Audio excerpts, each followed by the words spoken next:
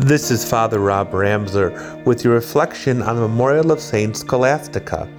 Scholastica had a holy brother. Actually, her whole family was very holy, but her brother was Saint Benedict.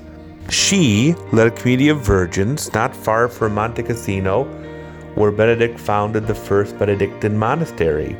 Now they loved one another, but because of their callings and what they had to do, they met once a year, meeting for prayer and conversation just outside the monastery walls. And one of the last meetings that they had, she wanted him to stay so they can pray and talk throughout the night.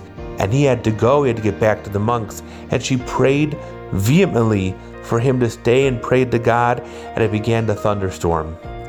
And he must have realized God answered her prayers, for he stayed throughout the night. As he left the next day, I was going back to the monastery. He looked out of a window and saw his sister's soul ascend to heaven like a dove in the year 542. May we be as pure as Scholastica, as excited about Jesus, as in love with God, to be able to spend all that time conversing about Him and to Him. May she be a guide for us in this upcoming Lenten season, so our prayer may take on new depth.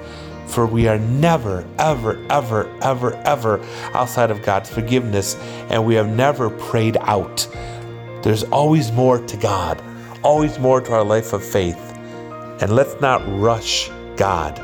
Let's not rush through Lent to get to the end of it so we can eat meat again or do whatever we give up.